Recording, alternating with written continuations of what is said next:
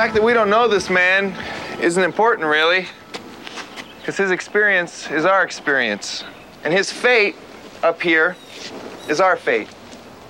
Vanitas vanitatum et omnia vanitas, says the preacher. All is vanity. I think that's a pretty good epitaph for all of us.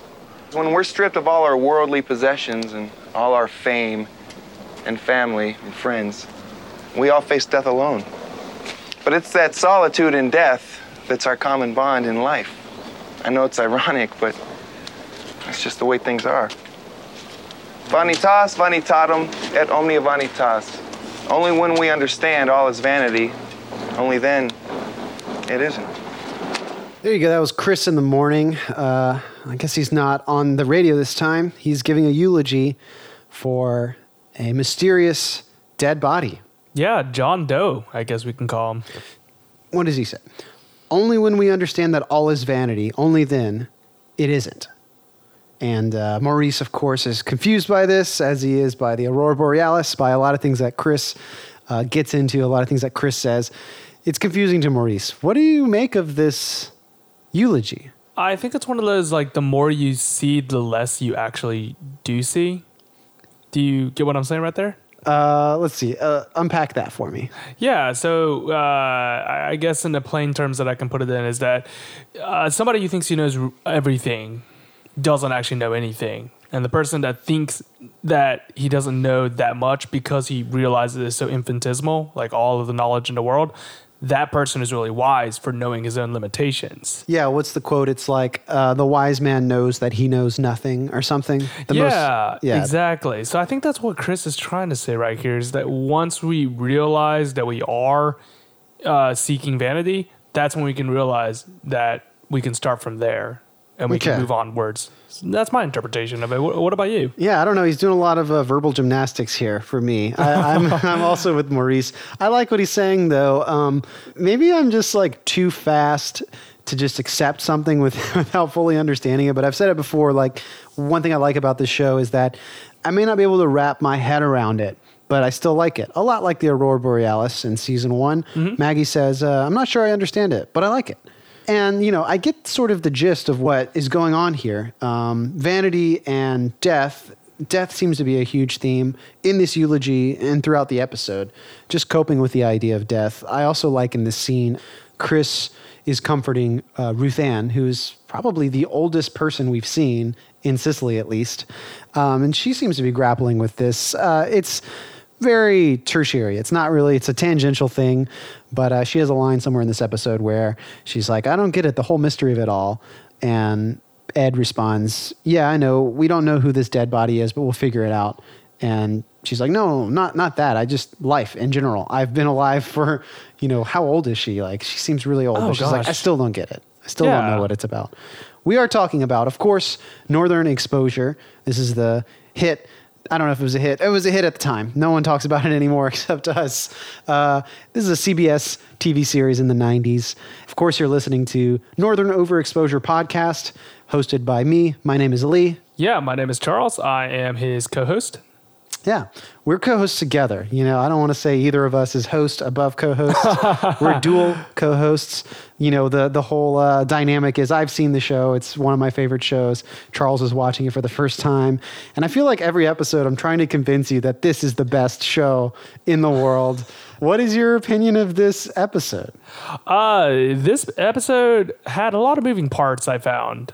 At least 3 separate plot lines that, from what I can tell, don't connect with one another. Mm-hmm. Perhaps in theme they connect, but in content, definitely not. And overall, I think I liked it. Mm-hmm. It's actually really strange because I had a lot of hours to think about this episode since I saw it. And I kept revisiting the episode and kept rewatching it. And even still, I'm not entirely too sure if I'm... what to make of it? Yeah, what to make of this episode. Well, I don't know what to rank it. We'll get through this discussion, and we'll probably, as is common with this show, we like to bring on a guest at the end of the episode, someone who has never seen a single episode of the show, to watch this episode that we are talking about, the episode in question, and to give sort of the outsider perspective, completely fish out of water, has never seen the show, what sticks out, what works, what doesn't.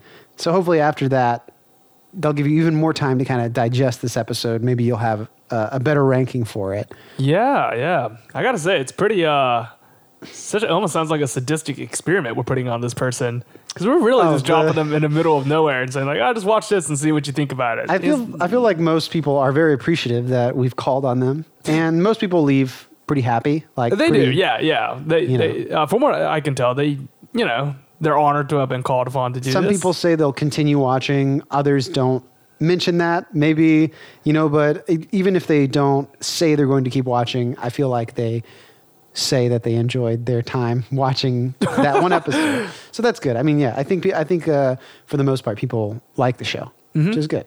For some small amount of people, hopefully this will spark, reignite sort of interest in the show. Hopefully we can introduce it to new people. So let's get back into it.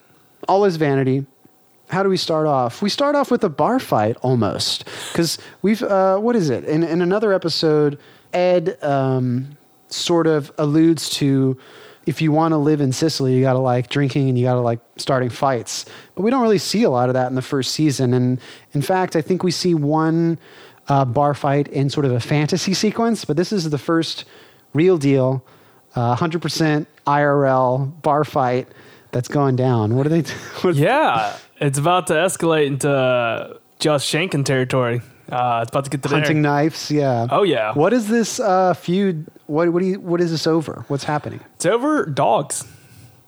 Yeah, like this kind of lumberjack fellow calls out another one, and he says, "If you don't think a Labrador Retriever is the best hunting dog in the world, if anyone else wants to contest this idea, come say it to my face," or something like that. They're about to start a fight over Labrador Retrievers versus German Shorthairs, right? Yeah, it seems like a strange hill to die on. You're a dog person, right? What would you rank as the best hunting dog or the best dog, in your opinion? Is definitely dependent on the game and the land that you are hunting in. So if you're in Alaska, say. In Alaska? Oh gosh, I have no idea. But I imagine that there isn't a lot of duck hunting compared to, like, let's say Louisiana, which has a lot of duck hunting. So I honestly don't know, but I think it's very ignorant to say that the Labrador Retriever is the best hunting dog flat out. There's plenty of other. I mean, just off the top of my head, the Beagle is a really great hunting dog. So, but they all have their different strengths. Yeah. Though that gentleman is correct that the Labrador Retriever was pretty much bred to be in the water. Gotcha. In fact, they originally came from the St. John's water dog. They were a descendant of there from Newfoundland, and they were bred to help fishermen help retrieve the lines and nets from the ocean. Very cool. Yeah, so they have a huge affinity for water, and he is right in that. I don't know about the webbed paws things. Oh, if that's true or not? Yeah, I mean, I don't know if that's true for all the Labrador Retrievers, but they definitely do have a affinity toward water. So he is right in that regard. But, I mean, obviously the manner in which he's doing it, he's being a total... blowhard. He's just like... but Holling does get to flex his like bartender powers in this scene because has a standoff with this belligerent man, lumberjack character.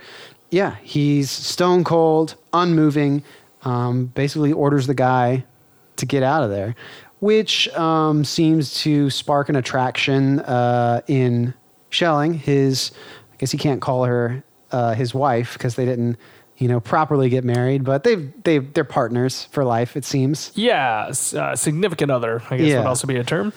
And I don't know if it's the next scene, but pretty shortly after this, we're thrust into a bedtime sort of like Shelley and Holling scene, which, this is something we never can avoid, but let's talk about it again. At this point in your viewing of Northern Exposure, how does this feel seeing Shelley and Holling together? She's 18 years old. He's 63. For me, it's uncomfortable at times. Yeah. I mean, at this point, I've just kind of accepted it. I'm not saying... Like, she loves him, Yeah. They love each other mutually. It still just feels weird. Yeah. I understand they have a mutual love for each other, but... I can't spend the rest of my days watching Northern Exposure for however many episodes I have left and having... It's like 110 episodes I know, or something. I'm not about to spend 110 episodes being like, I still disagree with that Holling Shelley partnership. I'm just going to have to accept it and say like, all right, No, whatever. I think it's healthy to question it every episode. Like, I think I said in an earlier episode, it's like, I don't really remember. I feel like the show handles their relationship with grace at some point. I don't know if we're there yet. And it's I think we should not disregard it. I think we should definitely hold it under the microscope because, it hasn't, this like creepiness factor, we talked about it in the last episode too, hasn't necessarily gone away yet. It's still very much alive. But also very hard to avoid in this episode because one of the large plot lines of this episode is about Holling getting circumcised. Yeah, which is my problem with this is just logistics. How did they go this long without her realizing that he was circumcised? No. There is a line where, so how it's brought up is, oh my God, how it's brought up is they're in bed in this scene and Shelley makes a remark about how, about how strange and different Holling's, let's see, they term him as a Johnny in this episode. Yeah, that was the... They say penis in this name. episode. I guess we could say penis. Wait, do they? Yeah, Joel says it at least once, like finally at the end of towards the end of the episode. Oh. So we can say that. It's the scientific term. Anyway, Shelley remarks that it looks different, and Holling does say in response, like, you never said that before. Like, I've been uncircumcised. It just has come up. But so it's not like she's never noticed it. Oh, okay. I misunderstood that scene because it looked like from She had just never noticed Yeah, she just had never actually properly looked at it. Yeah. And I thought that was really strange. I was like, all right, well, I guess that's whatever. We do get in this scene Maggie's theme, but it's again in a new rendition. So we said this beautiful piece of music that often accompanies Maggie. I think we first hear it in Soapy Sanderson, episode 3.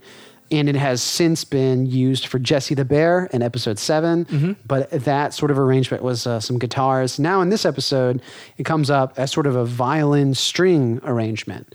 Again, used with not necessarily Jessie the Bear, but with Holling and Shelley. Yeah, but I'm pretty sure that Maggie's theme also plays with Maggie in this episode. Yes, when her dad comes to visit, which is another plot line in the episode. Maggie's father... Frank O'Connell? I believe his name is. It's Frank. Yeah. He's coming to visit her, and I'm sure actually it happens more than once, but we get the traditional Maggie's theme with the triangle. Yeah. That we all know and love. I guess we should, we're still at the beginning of the episode. We should mention this episode was written by Diane Frolov and Andrew Snyder, who will come up a lot in this series. I don't know if you've probably already seen their names as producers on the show. They were husband and wife. They often, I guess, write together and produce shows together.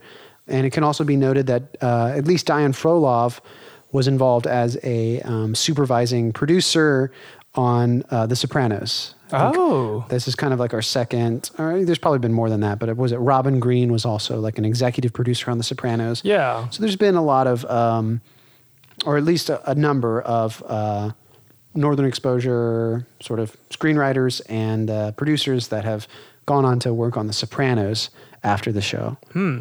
They were the writers, you said? The writers of this episode. Okay, yeah, they were the writers. All right. Speaking on that, one thing that really confused me was that it's still in the beginning whenever they're showing the credits of everybody, like who's crediting toward what. Okay. The name John McCain had appeared. Wait, what? Who's John McCain? I think he plays Frank.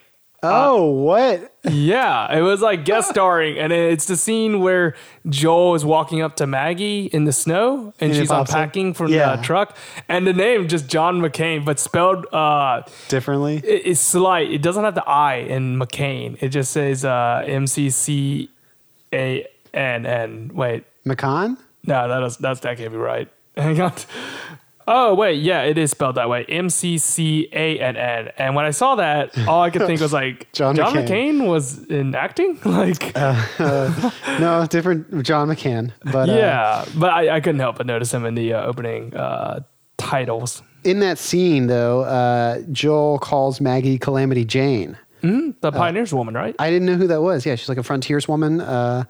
It's something where Joel offhandedly does not offer Maggie any help. She's unloading a lot of stuff from her truck, and she's like, "You don't want to lend a hand, Fleischman?" And he says something like, "Oh, why would I wouldn't dare to, Calamity Jane. I wouldn't dare step with in your way." Her pioneer spirit. This is something I could not stop laughing at when I had to look up who Calamity Jane was. But if you see and read Calamity Jane's Wikipedia page, you know how there's always like that intro paragraph that just broadly describes what Like a brief summary. of what this individual or object is. In Calamity Jane's, the very last sentence says, "Much of what she claimed to have witnessed and participated in could not be proven. She did not have a formal education and suffered from alcoholism." Oh, that's no good. That I doesn't don't know sound why good. that's even in the intro That paragraph. sounds slanderous. I know, Why would you exactly. want to like put?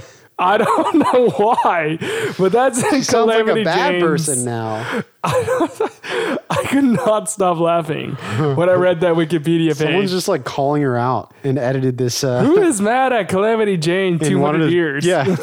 How many years ago was this? Jeez, yeah, long time ago. But yeah, he goes and, picks fun at her. And it's obviously just there to show the bantering, antagonistic dynamic, yeah. dynamic between the two, because as we're going to see later on in the episode, Maggie's father comes in to visit her, and Maggie has somehow lied to him and convinced him that Joel is her boyfriend. Yeah, I love that. So she's obviously uncomfortable with her father visiting. It comes sort of as a surprise to her because the letter in which her father tells her that he's going to come visit her, it doesn't get delivered to Maggie on time. She actually gets it like a secondhand. Yeah. It was inappropriately or incorrectly delivered to someone else.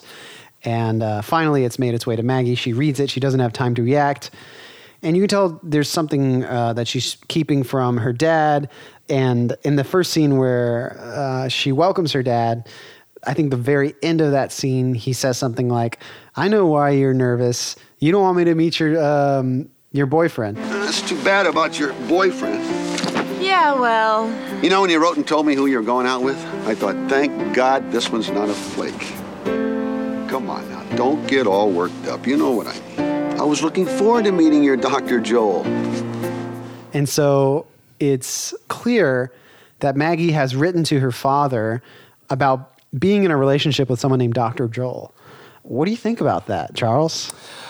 I think that it's just something that is really neat about Maggie's character, because, and it's explored in this episode, where we see that Maggie is this very tough individual. She doesn't need help from anybody. Mm-hmm. She's able to just handle her own stuff. And she's in Alaska by herself. Well, discounted that she's with boyfriends already. Oh, no, yeah, she looks out for herself. Yeah, she looks out for herself. And it seems like she came to Alaska against her father's wishes. Yeah, from almost what we like can tell. rebelling against, because she's got this, she's her own person that I guess her father can never see. And so maybe that spurs her reasoning for why she escapes. Where is it? Grosse Pointe, is that where she's from? Yeah, Michigan. Grosse Pointe. She's made her own life the way she wants to live it in Alaska. But she still cares about helping or like trying to appear Like the keep ideal that- ideal person that her father would have liked. Mm-hmm. And I think that's really telling about her characteristics.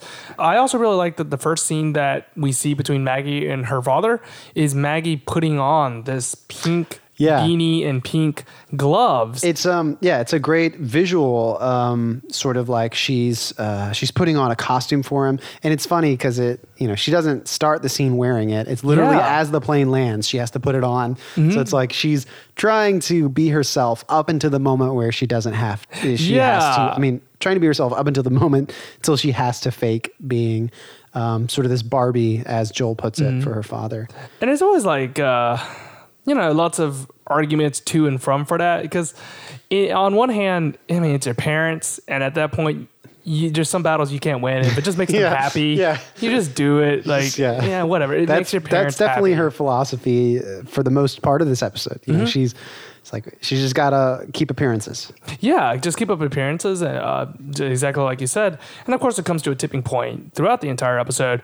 But I like that small little detail within it. And I thought that was like, oh, it's very Yeah, it's that's a great true to anybody. visual Yeah. detail. Yeah, exactly. It's true to anybody that's has to appease their parents. Her dad mentions her other past boyfriends in this scene, one of them being Bruce, who has been attributed as being the writer of Mountain of My Misgivings. Have you heard that title drop yet in this series? It comes up a couple times. It's one of it's basically so. it's Maggie's boyfriend who died on In the the mountain. mountains? Yeah. Yeah. So he wrote a novel or a memoir or something called Mountain of My Misgivings. I've always thought that's a hilarious title. Everyone always makes fun of the title too. I It's just wonder- very pretentious sounding. They never brought it up, but I wonder what her father thinks about all of her boyfriends having passed away. It's an interesting sort of show Bible note that, you know, I don't think they've it'll come up again, obviously, since we're talking about it. But at least in this episode, they kind of glance over it. They don't really get into it. The fact that all of her boyfriends have died on her. Okay. Do you know what this plotline reminds me of a lot? What's that? Nick and Nora's Infinite Playlist. Okay, yeah. Yeah. Refresh my memory on that movie. Yeah, it's the one where Nora has to pretend that Nick's her boyfriend in order to pretty much annoy another girl that she's competing against slightly. So she pretends. Why that is she Nick's- competing again? I'm just trying to remember the movie. Who's? Yeah, it was just a girl that she went to school with, and she just really doesn't like her. And she's kind of making snide remarks that she's single, and she's like, "Oh, I'm not single. I'm here with my boyfriend, that guy over there." And then she goes and asks Nick, like, "Hey, can you just pretend to be my boyfriend for like 5 minutes? Just be Yeah. cool. Just be cool." And to like make out in the first time they meet. Yeah. and it's the same kind of similar. No, plot yeah. line. I feel like that sort of scenario is a classic Such a classic. sort of like comedy, romantic comedy deal. I think I was laughing out loud when I saw this scene. So Maggie is trying to keep her father away from Sicily, obviously, because she doesn't want him to meet Rick. She doesn't want him to meet Joel because she's been writing about Joel. Joel has no clue about this. But it's hilarious as they're walking through, the town center of Sicily. Joel exits, I think, the brick, and he's like, "Hey, Maggie, is that you, Maggie? Come here. Like, I have a question for you, Maggie." And he's like, essentially, Maggie's trying to ignore this and like push her father away while Joel is yelling. Her father hasn't noticed it yet, but Joel is like basically running through traffic, playing Frogger in this like very tight telephoto shot. Like he's like running for his life. He's like, "Maggie, why won't you? You can't hear me. Why are you running away?" I loved that. I just love whenever characters have like these little lies and secrets that they have to try to like fake the whole time, and you can see their worlds like so close from falling. The lie is so close from being revealed as a lie, but they're able to keep it balanced just long keep enough. a veneer of truth still standing. I thought that was funny. Yeah, I definitely thought that plot line it kind of went crazy at some points, but I understand what they were trying to go with at the end of it. But we'll get there. Well, do you want to just hop? Do you want to hop into it? Let's breeze through that. Okay. Maggie and her father. So inevitably, Maggie has to explain to Joel what the situation is, and she convinces him, or he rather weasels his way into dinner with Maggie, her father, Frank, and himself. They're going to have this dinner where Joel plays the loving boyfriend of Maggie, and she plays her like sort of daddy's girl. And it's played for laughs. It's funny because they have to act like they are caring and like lovey-dovey with each other when they're actually arguing and like warring with each other. For instance, I think Maggie, accidentally on purpose spills scotch all over Joel. And what's a little scary is Joel is like sneaking a lot of kisses from Maggie, That's what I was complimenting worried her about. figure. Yeah. It's very Off-putting? it's like evil. I'm trying to think of what the right word is. He's taking advantage of her. That's what I thought And too. it's like funny because, you might get the idea that they kind of like each other, but they are arguing with each other this whole time. So it's not really established that they're into each other, but still Joel is like literally like licking her face or something. He's like kissing her. Yeah, it seems like he's just going overboard with it, like too far. You're just like playing the role too hard. Yeah, it's standard sexual harassment. Is what I can see from it. This is a very shocking case. What else happens in this sort of dinner? Well, it's when we start seeing the cross-examination between Frank, the father, and Joel, and he starts questioning Joel on the type of person that he is. Particularly, they talk about sports. Yeah, Joel gets to play this fantasy where he's the type of person who enjoys luge and bungee jumping. Like he's, something that as a doctor he would never be into. It's dangerous, even more dangerous. It's reckless endangerment, pretty much. This fake character that he's created of Dr. Joel. Yeah. He gets to play that. Why didn't he just say he plays golf? Because he sucks at it. He's terrible at golf. Yeah, but at least that's what he genuinely tries, at least. And he likes golf. Yeah, that's the thing. He likes golf, so I don't know why he didn't just say golf. And that is like definitely something I think Frank O'Connell would be appreciative of. Like that's the type of sport that Frank would play. Yeah, that's what I thought was so confusing. But whatever. He went way overboard with it, But I think the resolution of that plot line is really sweet, though. Yeah, let's talk about that. Yeah, so eventually Joel, I guess, doesn't necessarily convince Maggie, but able to shed his perspective on what she's doing is wrong. And that she should just come clean about the truth. And she does with her father. And, she admits, I was like, I'm with Rick. Yeah, I did it because I don't think you would approve of him. Yeah. That's why I made up Joel. We're not actually together. It was just a ruse. And then... real fast. Yeah. I like that. It's only at the moment when I think it's the last day that Frank is in town. He's just about to actually Maggie's like packing his bag for him. And Frank has bought Joel. Like he's approving. And it's only at the moment when, this crazy plan that Maggie had actually worked. It's only then where she decides to destroy it all. And she's like, look, I'm not actually dating Joel. I'm dating this guy, Rick. He's a bush pilot. You wouldn't like him. But continue. What's your opinion of this sort of resolution here? Yeah. Well, once he learns about the truth, he doesn't tell Joel. Like he meets up with Joel at Ruth Ann's because he's trying to buy some fleece-lined slippers. Yeah. Yeah. They bump into each other, and Joel still keeps up the charade, but Maggie's father says, well, I just think it's really nice that Maggie has a lot of people here that care about her and willing to do what it takes to help her, which is what he's trying to say. Like, you're willing to put on this charade. I'm not going to call you out on it. Yeah. I think that's a really nice thing for the dad to say. Yeah, and that's like our continual theme of that. This is a town of friends. Everyone's got friends, and that's the beauty. Everyone's looking out for each other and caring for each other, including, Joel would go out of his way like this to put up this charade for her father.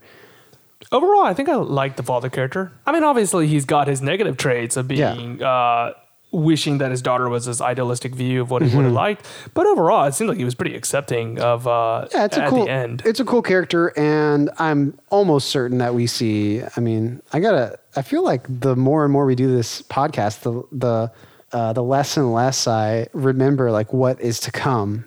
But I feel like they come. That's going to be fun. Her parents are going to come back, I think. Let's jump on to something else. Yeah, let's talk about the third plot line that we haven't even touched yet. Okay, what have we not talked about here? So Joel is running still being a doctor, and he's still apparently using the number system. Yeah, that is interesting. He walks out after seeing a patient. Can't recall. It was Halling. Okay, well, we'll jump into Halling in a second. But after seeing Halling, he asks Marilyn who's next, and she calls out number 9, which is funny. Like, why have they not? This is okay. In the first episode, if you're just tuning in now, Joel is in this facility that should not be a hospital. They don't have any sort of records or any proper system in place for a hospital. So they just name all the patients in the waiting room. They give them a number. Like, you're number 1, you're number 2, you're number 3. That's the order that we're going to treat you. But they're still doing this, 8 months later? Or more. And because of this, we find out that number 9, who they've been calling, is dead. And because they have only been using this number system. They don't know his name. They don't know anything about him. How do they bill these people? I guess they must collect their name afterwards. It's a terrible, terrible setup they have. Oh God! Hi, number 9. You have $8,000. cancer, but what's your name? Yeah, you have to pay us a lot of money. Can we get your information now? Yeah. But yeah, unfortunately, So he Joel passes loses away. his first patient, even though Technically, he didn't get to the patient stage. That's but what I think too. I don't know why they keep saying he lost his first everyone, patient. expresses grief towards Joel. It's like, we're sorry you lost a patient.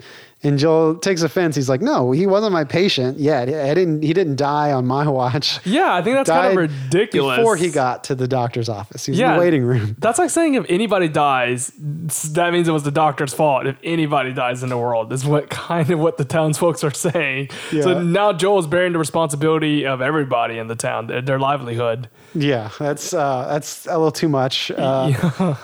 So they immediately have to sort of like try to figure out as much as they can about number 9. Like, who was this person? I believe it's in Joel's office. Number 9's body is out on the table, and Maurice and Marilyn are also there. And Maurice is like eating a cheese sandwich or something. Yeah. Which reminds me, like, a great concept, this like TV trope that always comes up, which is basically like coroners in morgues eating sandwiches. Coroners are always like eating like lunch or eating sandwiches. And it's like this sort of stereotypical thing. You know, they're surrounded by this morbid idea and this gross fact that there's dead bodies in front of them, but you can tell that they've done it for so long that they are sort of numb to this fact. They're like eating food and like eating spaghetti or sandwiches as they're like cutting open dead bodies. It just shows you that's like your stereotypical coroner. And I like that in this scene, Maurice is eating because it kind of shows his he's unaffected by seeing a dead body, whereas Joel kind of plays the opposite. I know Joel's a doctor, and I'm sure he's seen many dead bodies, but he refuses to search the man's pockets for information.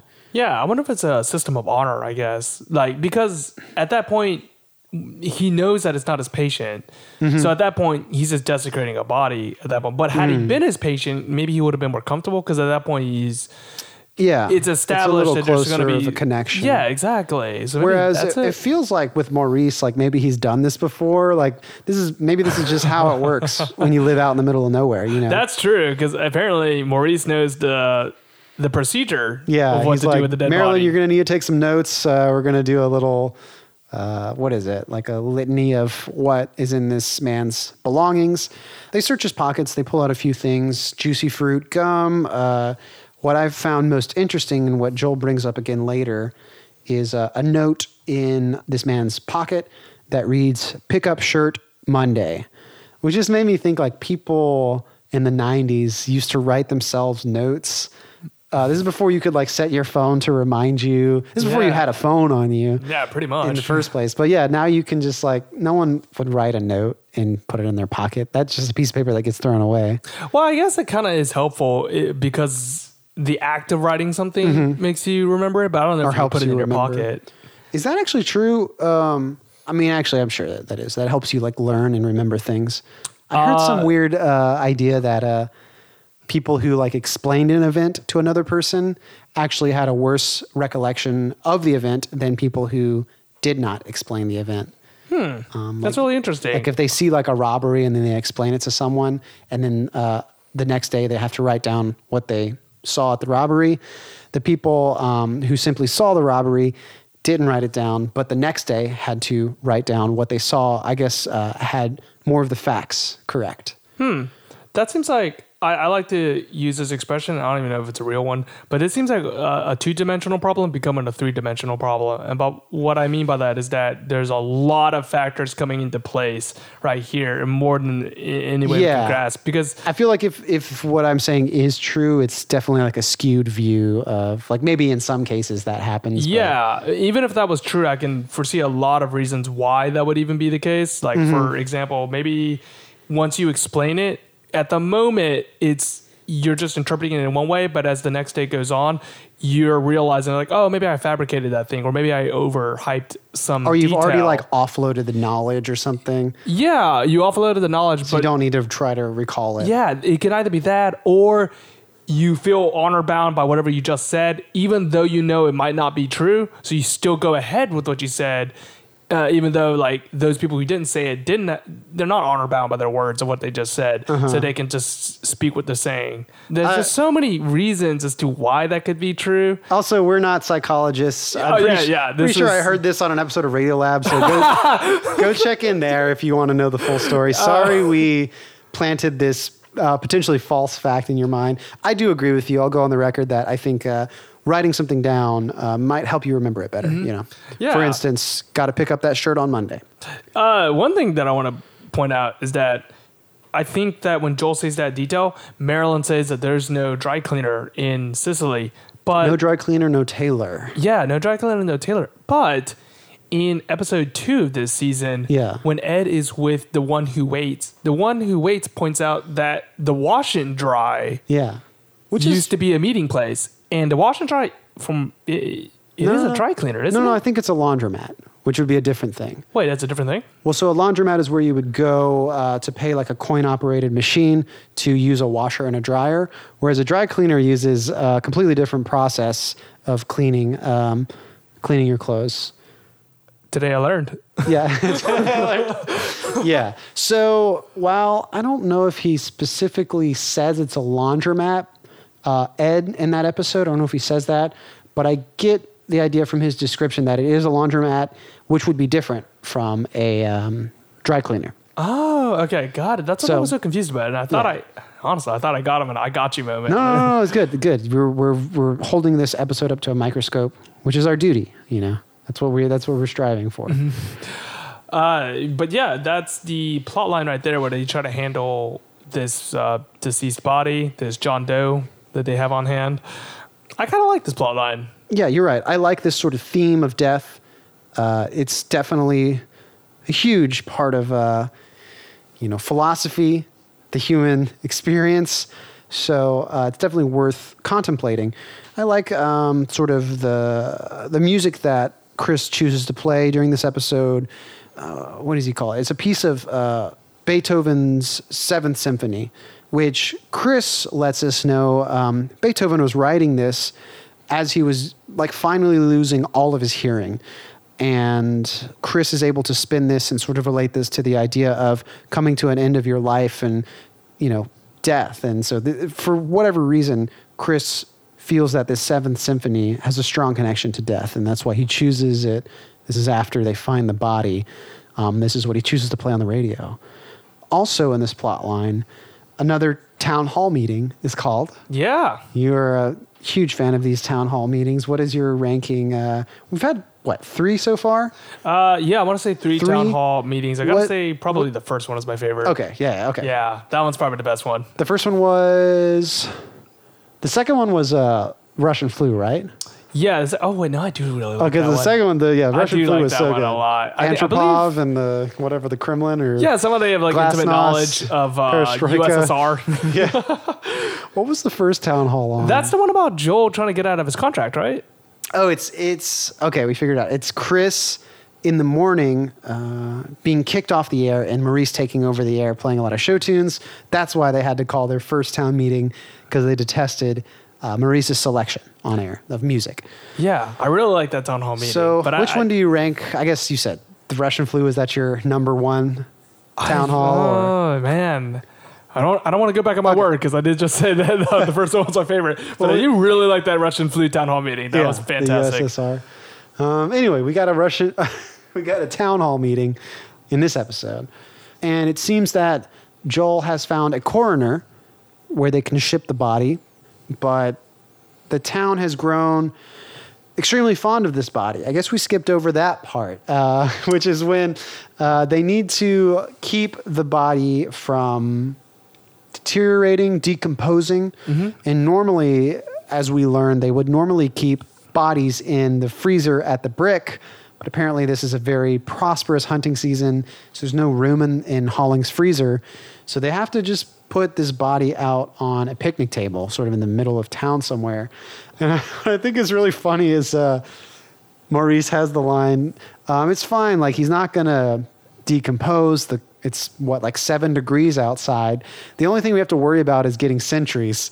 And it's like people to guard the dead body from wolves or someone else to from some animal attacking or stealing Some wolf the body. stealing the body desecrating away. the corpse.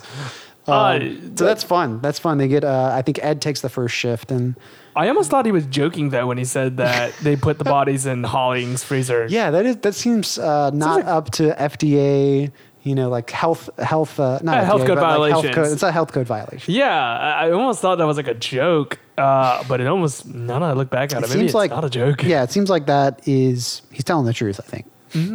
Isn't that part of the rituals of a deceased body of one of Jewish faith, is that somebody has to guard the body? So it's called a Kaddish, and I don't think it's not necessarily guarding the body, but I think, I could be getting this wrong. So take this with a grain of salt. This is the gist of it. To pass on in life, to have a proper funeral, you have to be mourned for. There's a prayer called the Mourner's Kaddish, which is very long, kind of litany. It's sort of plays out as like a list, and you sort of repeat these lines over and over again. And according to the faith, you need to have a certain number, maybe it's 12 or 7, or there's like a certain number of, I want to say, men who have to perform this Mourner's Kaddish. So maybe that's where you're getting the idea of centuries. Yeah, you do need to have a group of people who basically stay up maybe all night reciting the Mourner's Kaddish. That's like your proper sort of funeral, I guess, you would have in the Jewish faith. Yeah. Forgive me for being a little foggy on that, but No, I just vaguely remembered that. I didn't know if that had any bearing on what was happening on this episode with them guarding the body. I believe right there is there. an episode. There is an episode of Northern Exposure that deals with Kaddish. Really?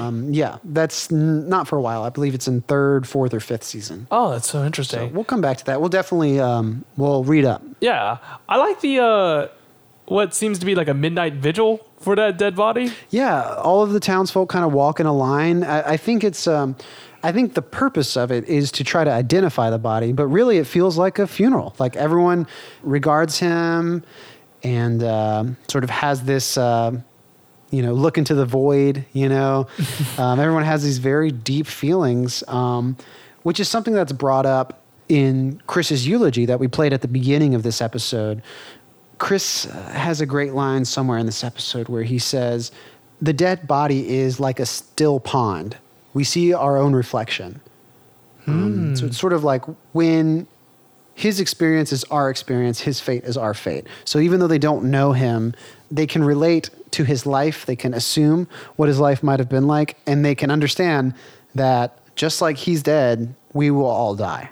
Yeah, it's reflecting on your own mortality whenever you're seeing somebody also pass away. I like that line as well, too.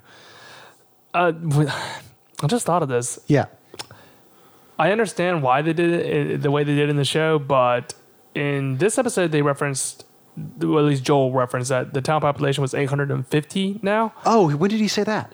Honestly, I can't even remember. I just remember I'll take your word for it. Yeah, it is 850, which is not a lot of people. Yeah. We basically had the whole town come. No one was still able to ID this man. Well, it's very likely that, from Joel's sort of detective work, that this guy is not from Sicily, because pick up shirt on Monday, there's no dry cleaner, there's no tailor.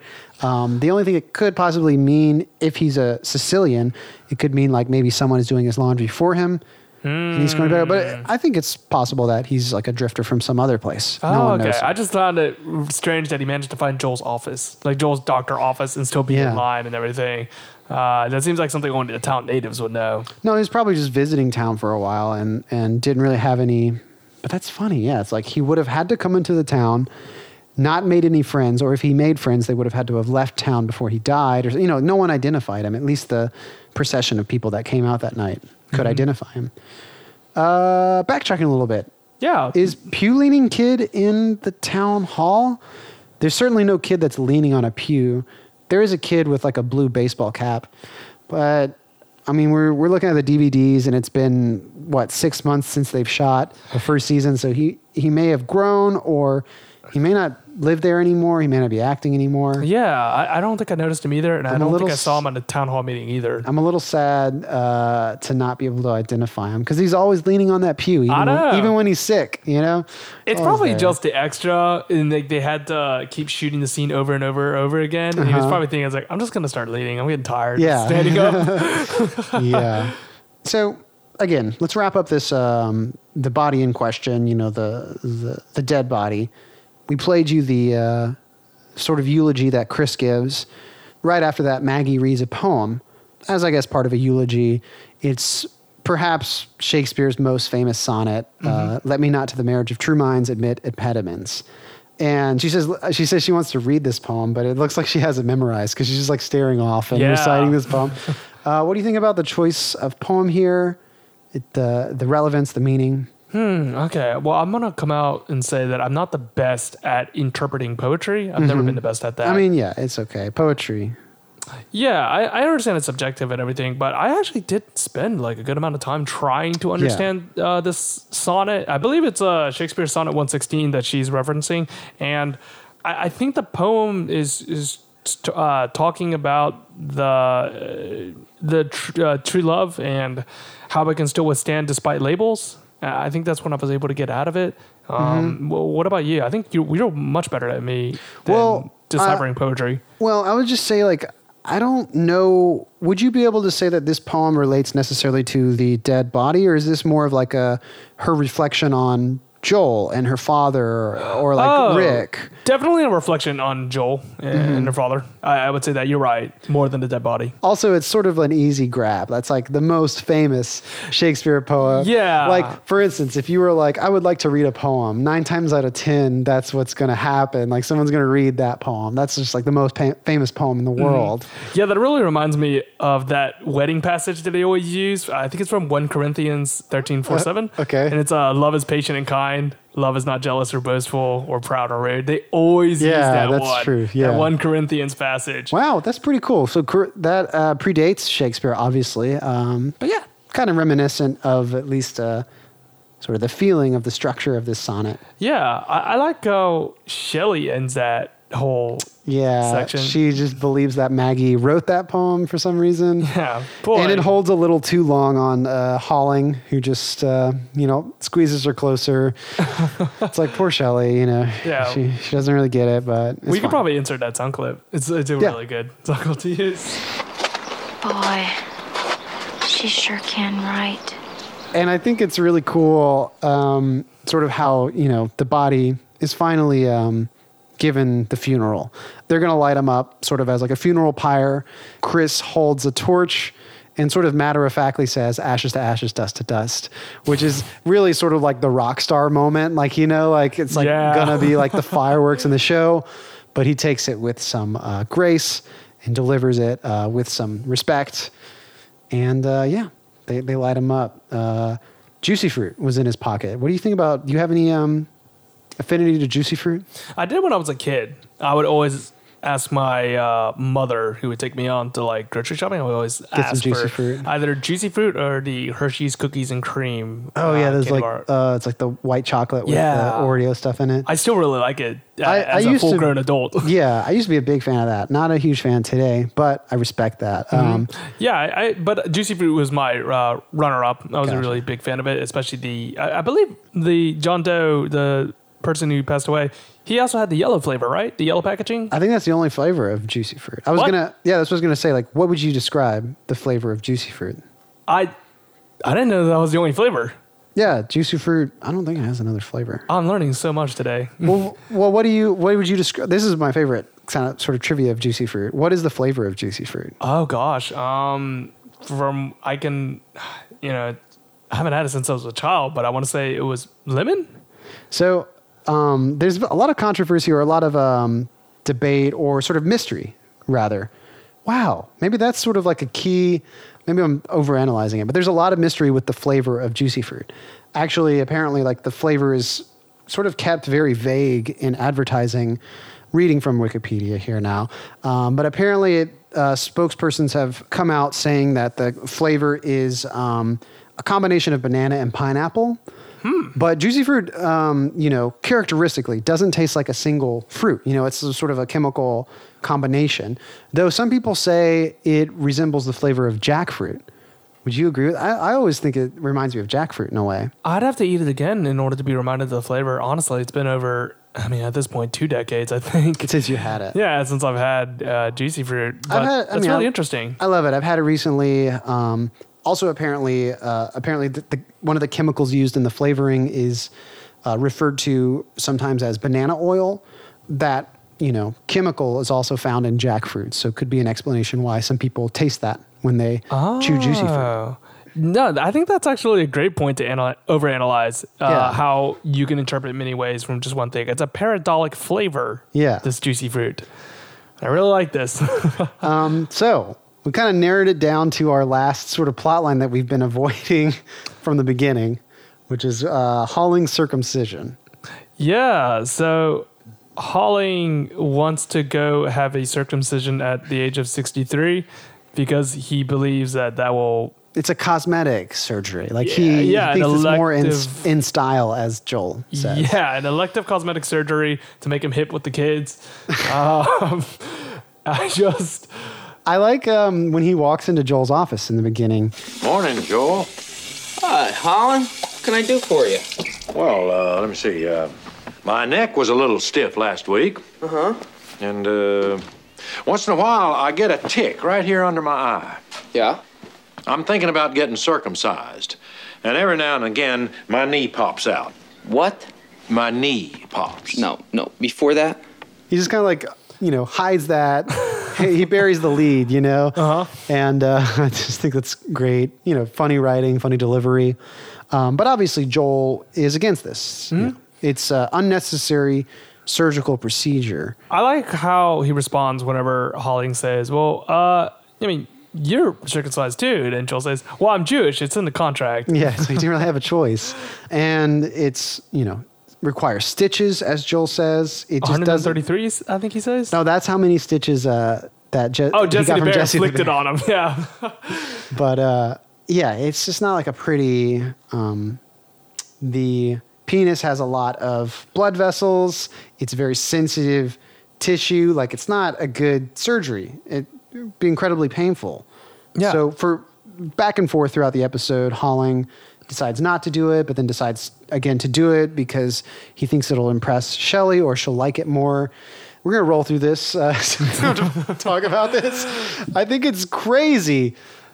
It is crazy that Chris in the Morning broadcasts all of the information about Holling's circumcision on air. Yeah, that's got to be against doctor-patient confidentiality. And he explains the Jewish tradition of, I think it goes into great detail about after being circumcised, you save the foreskin and bury it under a fruit tree. This is something that no one needs to hear on the airwaves, especially this is...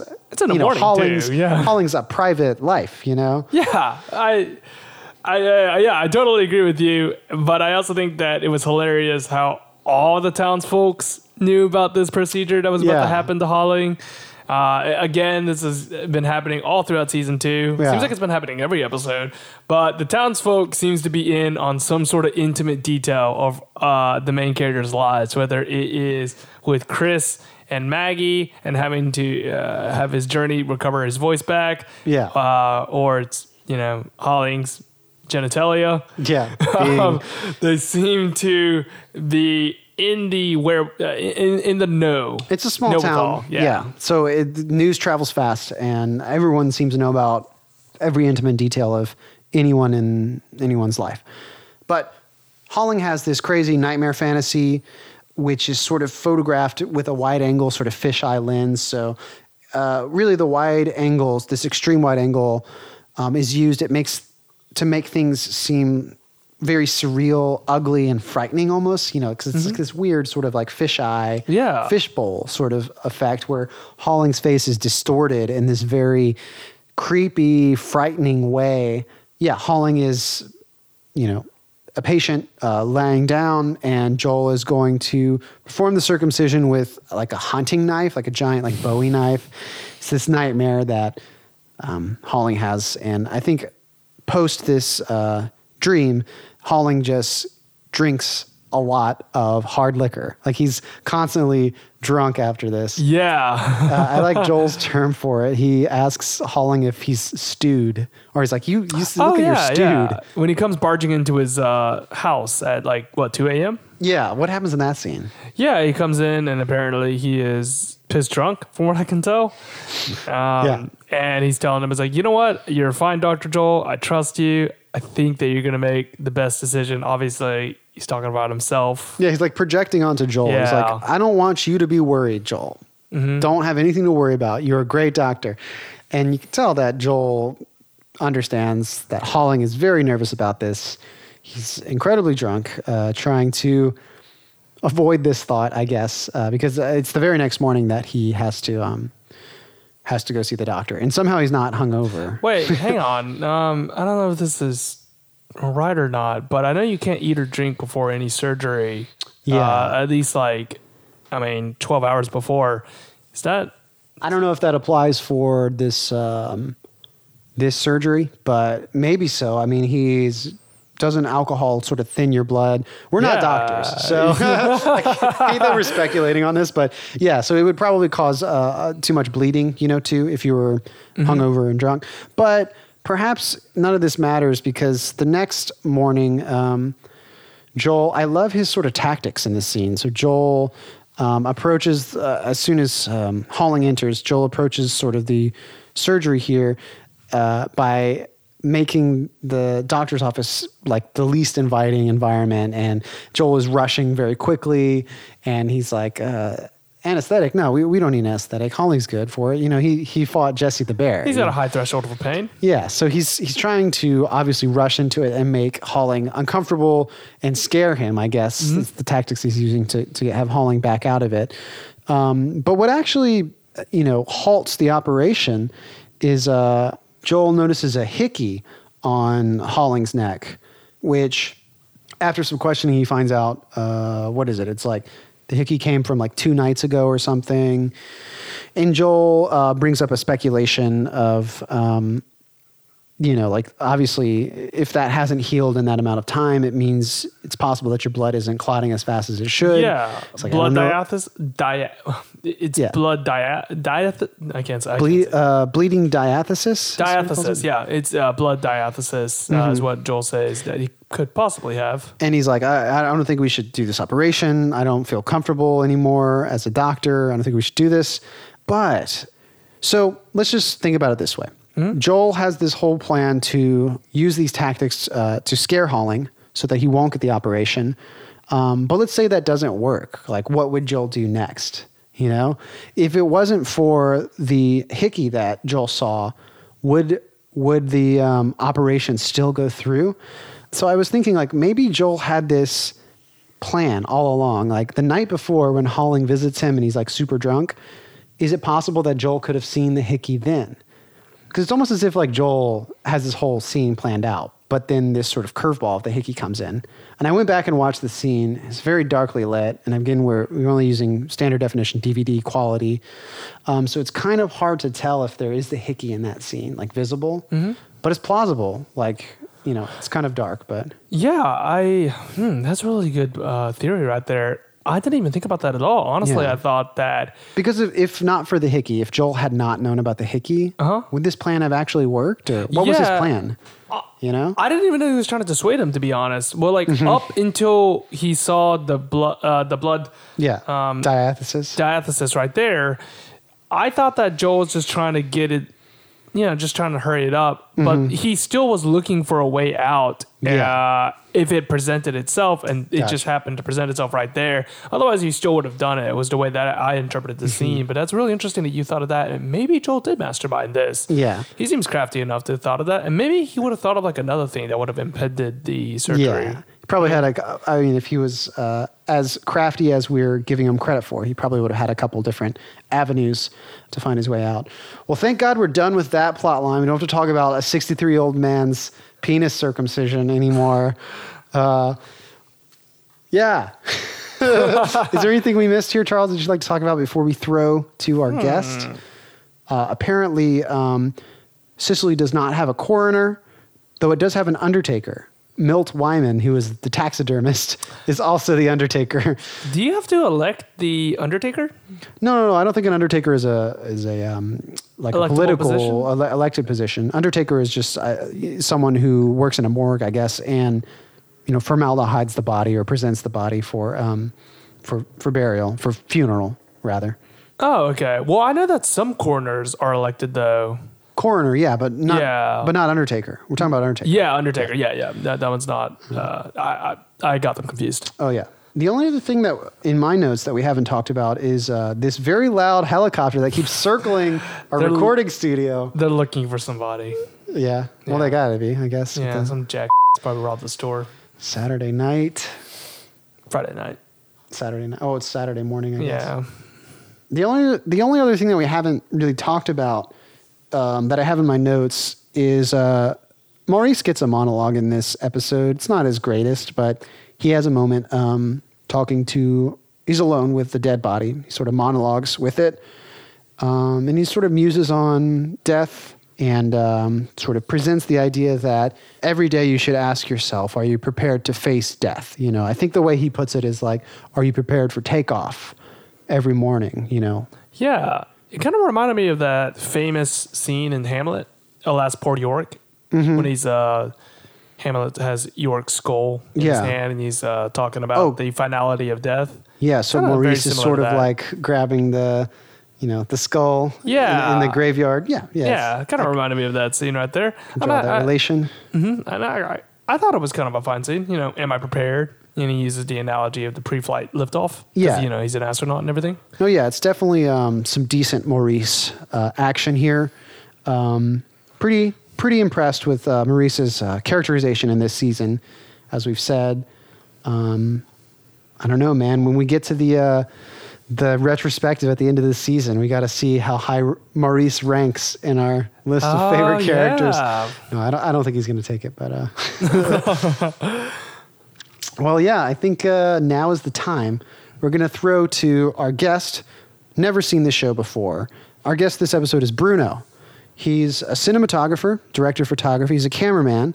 So, he's familiar with film, with TV, with movies. So he should probably have some good things to say about this episode. Or maybe he disliked it. We'll see what he has to say.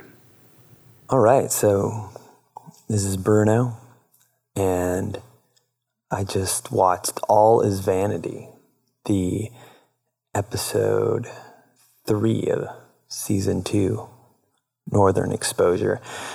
This show is pretty out there, pretty kind of more absurd than I think I'm used to seeing in modern TV. It just seems like all the characters kind of have their own thing going on. They all play this very specific part in this weird play that they're all in. And it's I don't really know who the main character ever really is, even though there's just, constant back and forth. It's kind of like a community of this, but this weird public community of people who are a little too open, everyone's personal business is very public to the whole town, I think in this episode they had this dead guy show up at Dr. Joel's office, and it kind of was announced throughout the whole town, and anytime there was a time where they could see him, people would show up and visit him. It's this weird kind of death theme going on. Yeah, it's strange. Remind me of the Twilight Zone or something. Something that would happen. Some stranger shows up to town, no one knows who he is, ends up being dead, but then but still the town doesn't want to get rid of him because now it's it's theirs. It's part of this weird, community. Very strange, but it was cool. At one point in the show, they said, I forget which character. It's hard to keep up with the character. I feel like the character of Holly, the old guy who is supposed to get circumcised, which is another weird like side plot in this weird absurd world. It's like older guy wants to get a circumcision because his young hot girlfriend wants him to. I guess that's like all tied into vanity. I don't know. It was all very strange and kind of cool. Someone at one point said something about, am I prepared for liftoff? And like, you should live your life where every moment you're kind of ready to die. And I thought that was kind of interesting, because like at the very end of the episode, they, spoiler alert, but they like burn this guy that no one knew. They like kind of sacrifice him in front of the whole town, or not sacrifice, but they just like give him a peaceful burning, kind of like a tribute or something. I don't know. Yeah, it was just like a very strange, absurd world. Reminded me of like kind of a Cajun Alaskan vibe, where it's like their own weird traditions and Indians and things that from their past keep coming back into play, but everyone's very tight knit and very like open to a sense of like, it's like that doesn't really exist, but it does in their world. Definitely makes me want to keep watching. Actually, I've seen 2 episodes now. I watched the last episode with Lizzie, and I was pretty excited about watching this one. Anyways, yeah, I'll let you know how the rest of the season goes. Unless this is it, right? How many episodes are there? I need to get with the Northern Exposure program. But yeah, that's it. That's about all I have to say about Northern Exposure. So that was Bruno's guest analysis, guest commentary. I think maybe a major takeaway here is that this show is pretty weird, would you say? Yeah, everyone is mentioning that. Show is incredibly out there. It's strange, weird, absurd. At one point, Bruno compared it to The Twilight Zone, which I think is pretty apt.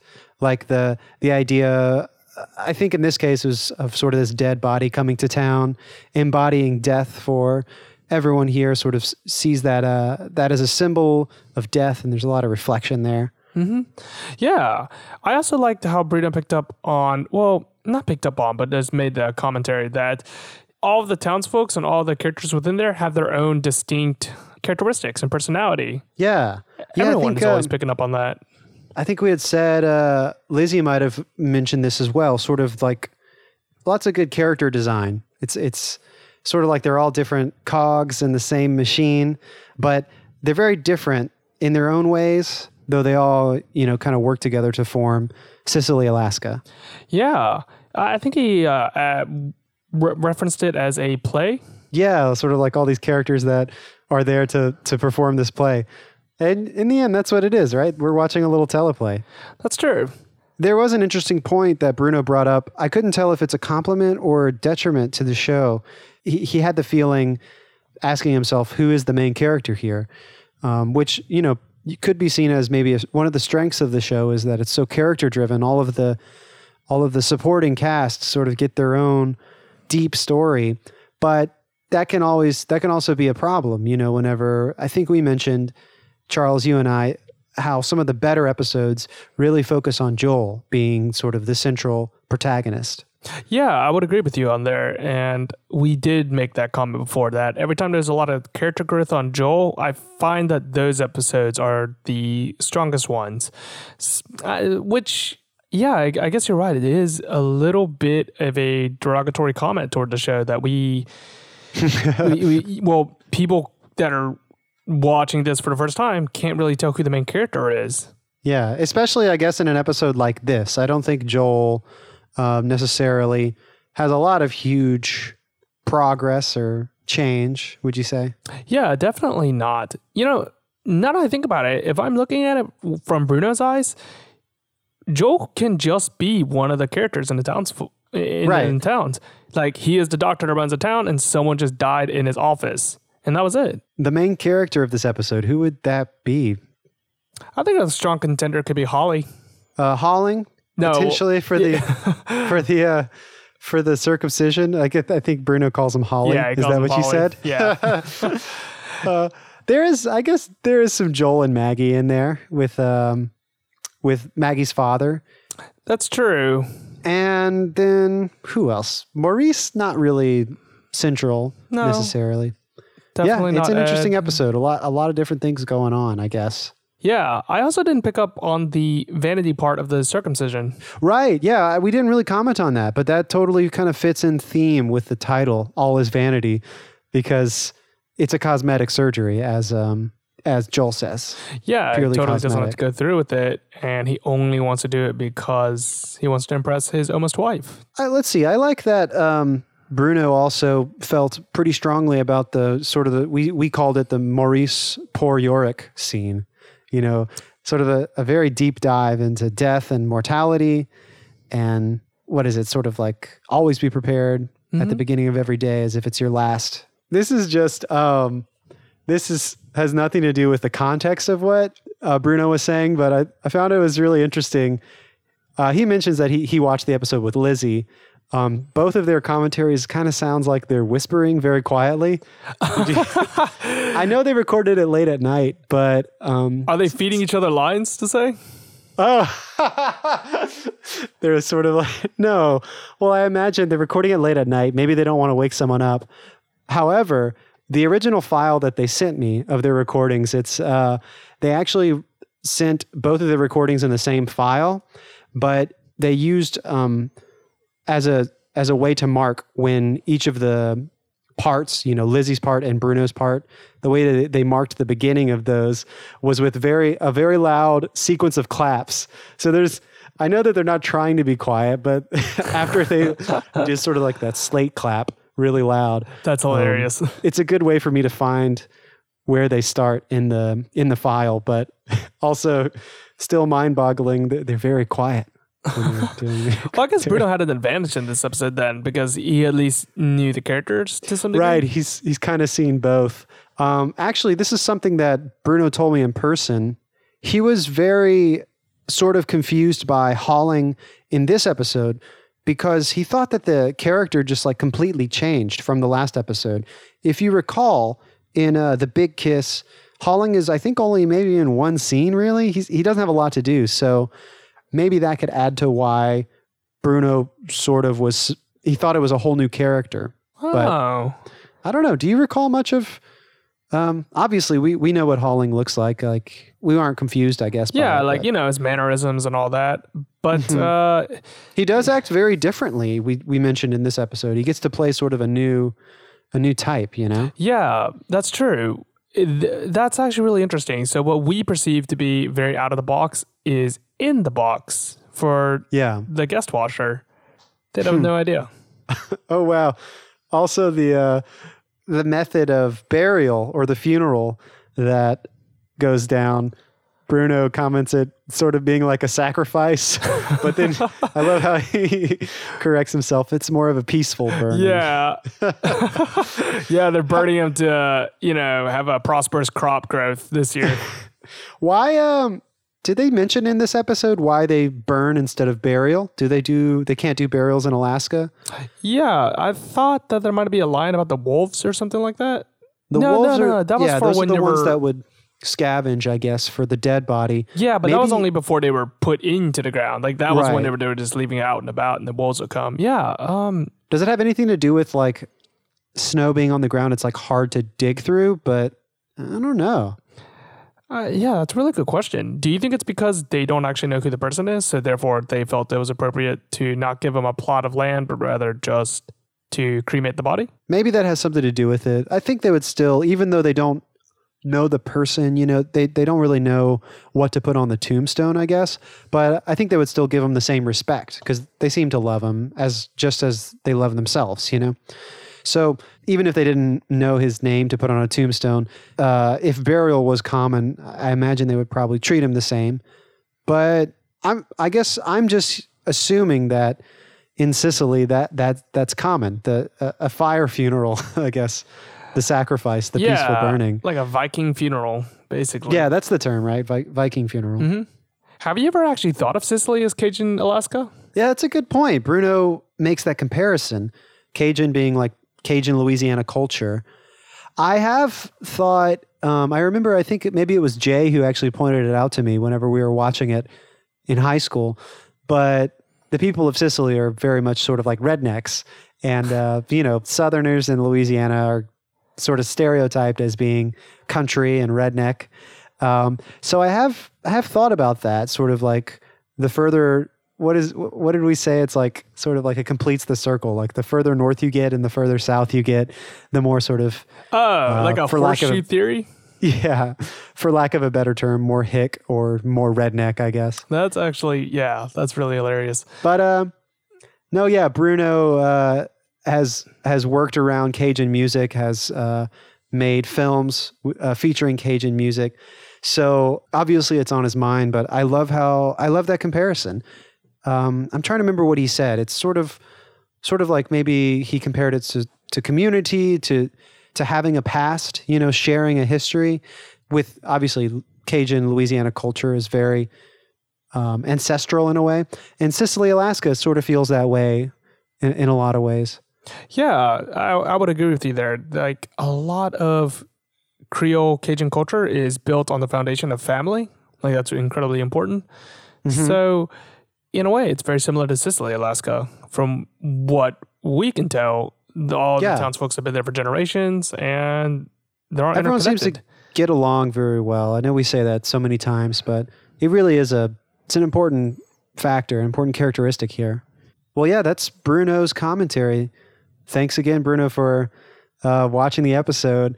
And he's what did he say? He was like, am I done with season 2? Is that the end after 3 episodes? So there will be 7 episodes in season 2. So stick around. Yeah, audience. he actually wasn't even that far off if you stop to think about it. Like he was 50%, almost 50% of the way done. It is a short season. Yeah, you're right. Shorter than the first season. Yeah, no, stick around, Bruno. How many episodes are in season 3? 23? It's up there, 22, 23. Yeah, so like triple the amount of season 1 and season 2. Oh my gosh. Yeah, we'll get there. We'll get there one day. One step at a time. Next episode is, what is that? Number 4, season 2. What I Did for Love. Is that a reference to a chorus line? Maybe so. I guess we'll see. Okay. Well, it was great potting with you. Yeah. Thanks, Charles. I'll see you in 1 week. All right. See you in 1 week. Northern Overexposure Podcast is edited by me. Our theme song was remixed by Matt Jackson. Thanks to Laser Kitties for the podcast artwork, and thanks to Bruno for being our guest analyst. If you'd like to write into the podcast, you can reach us at northernoverexposurepodcast@gmail.com. And of course, thank you for listening.